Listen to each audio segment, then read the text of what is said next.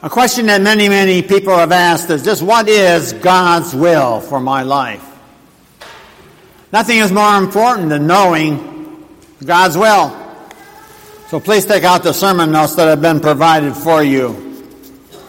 John Broadus said, success is knowing God's will and then being right in the center of it. God wants us to know His will. He tells us that. Look at Ephesians chapter 5. Be very careful how you live, Paul says. Not as unwise, but as wise, making the most of every opportunity because the days are evil. Therefore, do not be foolish, but understand what the Lord's will is. So God wants you to understand what His will is for you. Why is it so difficult then? Why is it so hard to figure out? God, just what is your will for my life? How come it's so confusing? Why are we in the fog so much of the time? Well, I think the reason is because there's some basic misconceptions about God's will. So let's look at 3 basic thoughts on God's will. Many people are looking for the wrong things when it comes to learning and to knowing God's will for us. So first we look at 2 misconceptions. In your notes, number 1, God's will is not a feeling. It's not emotion. It's not a feeling. It's not what we call the mystical approach, using emotions. In your notes, sort of like a quiver in your liver. It's not goosebumps, no. See, some people use this technique where you sit down, put yourself in neutral, you let your mind go blank. Now, I know that for some of you that's not too hard. But you let your mind go blank.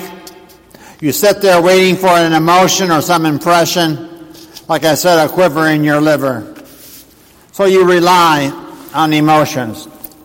And God's will, however, is not a feeling. You've probably noticed that some people feel that they have a pipeline to God. They tend to run around and say, God told me this and God told me that. And usually it's about you. This is God's will for you. Now, I have a lot of trouble with that kind of attitude. People who get a direct pipeline to God. They run around. They tell other people what's good and what's bad. In your notes, the problem with this approach is that feelings are very unreliable. Feelings are suspect. Feelings can come from many different sources. Feelings can be based upon fatigue, on illnesses, on a TV show you watched, or a book that you read, or a bad pizza that you ate last night. Maybe you just need some Pepto-Bismol. In a little town in northern California, a man taught night school in a local high school. That same man, he led many normal people from that community to drink some poison Kool-Aid in Kenya and kill themselves. His name was Jim Jones, remember? Jim Jones was always getting the word from the Lord that no one else was getting. God told me to tell you this. So you don't follow and you don't listen to anyone who's getting his message directly from his emotions and not from the Bible. Look at Jeremiah 17, verse 9. The heart is deceitful. In Hebrew, that means the heart is sick. When you are sick, you don't feel good. And you get all kinds of feelings. Even the devil can create feelings. So first of all, God's will is not a feeling. In your notes, number 2, God's will is not a formula. It's not a formula. A formula is that sort of mechanical approach. It says in your notes, you follow this recipe, and you get automatic results. Most books about God's will for you are of that approach. You have A, B, C, and D, and you do this and you do that, and you wait. You mix it all together and you get God's will. In fact, we tend to like that mechanistic approach because we're living in a push-button and microwave society. We want everything instantly. We want a quick fix. 10 easy steps to God's will. We like that approach. For example, cooking made easy, or flying made easy, or embalming made easy. Everything is made easy these days. And we all want a formula and to know God's will. But there are basically 3 problems to that approach. In your notes, number 1, first, it doesn't work. It just doesn't work. Have you noticed that? When I was thinking about getting married, I wanted to know God's will. In all the resources that I bought and all the study of the Bible, I was not able to find the name Faye in the Bible anywhere. No. It doesn't work. Secondly, these formulas also contradict each other. You read one book and it says to do this. You read another and it says to do that. These different formulas can't all be right. But thirdly, really the biggest problem in seeking God's will through a formula, because in your notes it's trying to follow it perfectly. In fact, if you don't follow it perfectly, you get bad results. There are no mistakes allowed. If you mess up, you forget an ingredient, you're in big trouble. If you're a cook or a baker at home, you know that without 1 or 2 proper steps, you can end up with a pancake instead of a birthday cake. That's the problem with seeking God's will according to some formula. You mess up, you think then you have messed up with God's will for your life forever. So please note this insight in your notes. God's will, however, is dynamic. It is ever-changing. God's will in your notes is not a closed system. God takes into account even our mistakes. Some people say that they made a mistake in their lives 10 years ago, or I made a wrong choice. I went into the wrong career. I married the wrong person, and therefore for the rest of my life, I have to settle for second best, because God can't use me anymore. Note that that is not true. It's a lie. Suppose for a moment that I made the wrong choice. I married the wrong person. That sets into motion this other person then who married me. They married the wrong person. The next person married the wrong person. And finally, we've all married the wrong people. Because back in Adam's day, someone married the wrong girl. A closed system to God's will is not even rational. Because the Bible says God's will is dynamic. In the Bible, all believers, they make mistakes. Can you imagine Moses saying, I killed a man, God can't use me, but God did. David says, I committed adultery, God can't use me, but God did. See, God's will takes into account even our mistakes. Jesus came into this world to show us a loving and a forgiving God. The good news is that Jesus went to the cross. He shed his blood to wash away our sins. And in the sacrament we receive that body and blood shed for us, in with and under bread and wine. So God takes into account our humanity by becoming man for us. And aren't you glad? So God's will, number 1, is not a feeling. Number 2, God's will is not a formula. Number 3, in your notes, God's will is rather a friendship. It's a friendship with God, a fellowship with God. Look at 1 Corinthians 1:9. Please read it with me together, out loud. God is the one who invited you into this wonderful friendship with his Son, Jesus Christ. What are we saying? In your notes, number 1, God's will is not rules, but it's a relationship. God's will is not rules, but it's a relationship with him through Jesus. And number 2 in your notes, God's will is not a life map, rather it's a lifestyle. It's the way that you live. It's not an agenda that you work on. You study the scriptures, you find a little technique to be working on, but the Bible says a lot about having, however, a relationship. You have a relationship with God through faith in Jesus.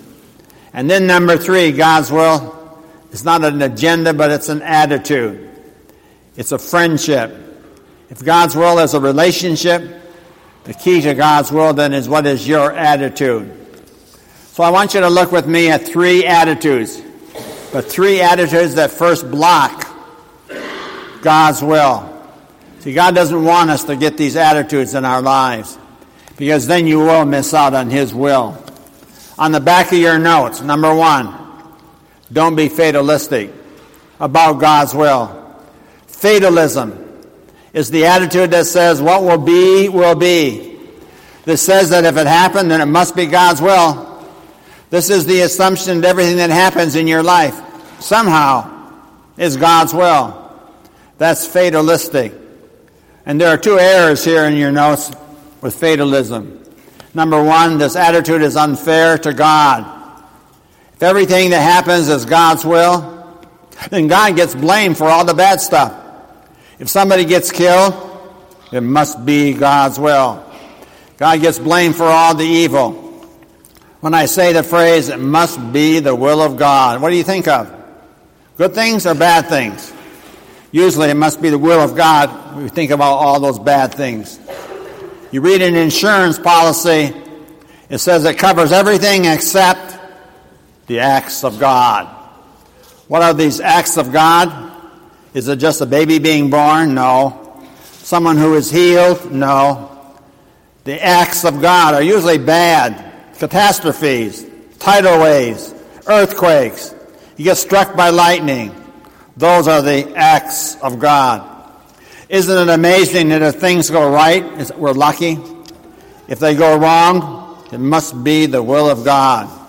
So God gets blamed for the bad things. So don't have a fatalistic attitude towards God's will. Not only is it unfair to God, but number 2 in your notes, number 2 is unhealthy for you. You become a puppet. You're no longer a person. The attitude of fatalism, it robs you of one of the greatest gifts that God has given. It's called free will. In your notes, God's gift to you is that freedom to choose. Fatalism even promotes self-pity, passivity. In fact, keeps you from growing as a child of God. The parent that makes all the decisions for their child actually dooms that child to immaturity. But God wants you and me to grow up. And making choices, even when we stumble, helps us to grow. Why are Christians in this world? To bring about the will of God. We're to pray for the will of God. Look at John 7, verse 17. Jesus says, if anyone chooses to do God's will, he will find out whether my teaching comes from God. I want you to circle that word chooses. And this is the insight in your notes. God's will, it involves my choosing. Your freedom to choose actually involves God's will. So being fatalistic blocks God's will. Number 2 in your notes, God says don't be fearful about His will. Some people, when they hear God's will, they become rather fearful. They begin to run from it. See, Jesus came to earth in your notes not to scare us, but what? To save us. Are you sometimes a little fearful to pray, thy will be done? That scares a lot of people. People are afraid of changes. People are afraid of criticism. People are afraid of commitments. The root of that fear is the doubt that God somehow has our best interests at heart. So look at Jeremiah 29, verse 11. It says, I know the plans I have for you, says the Lord. Plans to make you miserable? Is that what it says? No. Plans to make you a fanatic and everybody's going to hate you? No. Plans to prosper you and not harm you. Plans to give you hope and a future. So what is the insight? God's will in your notes is an expression of His love, always. Everything that God does for you is an expression of His love. So for the believer, number 1, don't be fatalistic. Number 2, don't be fearful. And in your notes, number 3, don't be frustrated. Don't be frustrated about God's will. And this is where most of you sometimes are today. Maybe God's will at times becomes rather confusing. It becomes complicated. Perhaps it's because we're looking at the agenda that says we want some time to get up, when to put our shoes on, pour Wheaties into your bowl, want to use skim milk. But you see, God's will are not rules and an agenda to follow. God's will is a relationship. So look at Romans 8, verse 28. We know that in some things God works for the good of those who love him. Is that what it says? In some things? No. It actually says in all things. In all things God works for the good of those who love him. Does that include your mistakes?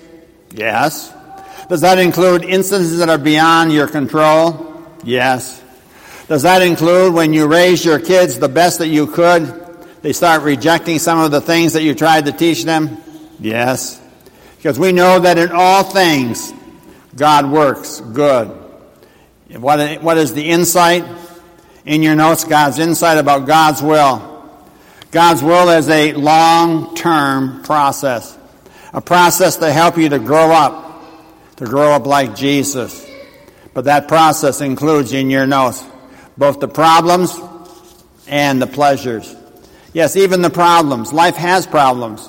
In fact, only people who do not have problems are at Riverside or Riverview. Everybody has problems. And in those problems, God promises the work for good in both problems and in pleasures. God uses both for his will. So don't be fatalistic. Don't be fearful. Don't be frustrated. So then what is the right attitude? In your notes, faith. Look at Hebrews 11, verse 6. Without faith, it's impossible to please God. Because anyone who comes to him must believe that he exists and that he rewards those who earnestly seek him. So you want to know and be in God's will? It requires faith. God's will always requires faith. And that's why he doesn't spell it out. Faith is taking the step in trust, believing in Jesus, having a relationship with him. So in conclusion, the starting point, in your notes, number 1, a relationship to Jesus. Look at 1 Timothy 2. This is good and pleases God our Savior, who wants all men to be saved, to come to the knowledge of the truth. See, God's will is that every single person come to know him and to have salvation. To know God in a personal way through Jesus. That's the first step to God's will for you. And the second step in your notes, number 2, is fill your mind with God's Word. Look at Psalm 119, verse 105. Your Word is a lamp to my feet and a light to my path. So in your notes, God's will is always found in God's Word. When people are seeking God's will, they need to be involved in studying God's Word, reading God's Word. The more you fill your mind with God's Word, the more you're going to know God's will for you. The more you know God's Word, the deeper will be your relationship, your faith, and your fellowship with God. Amen.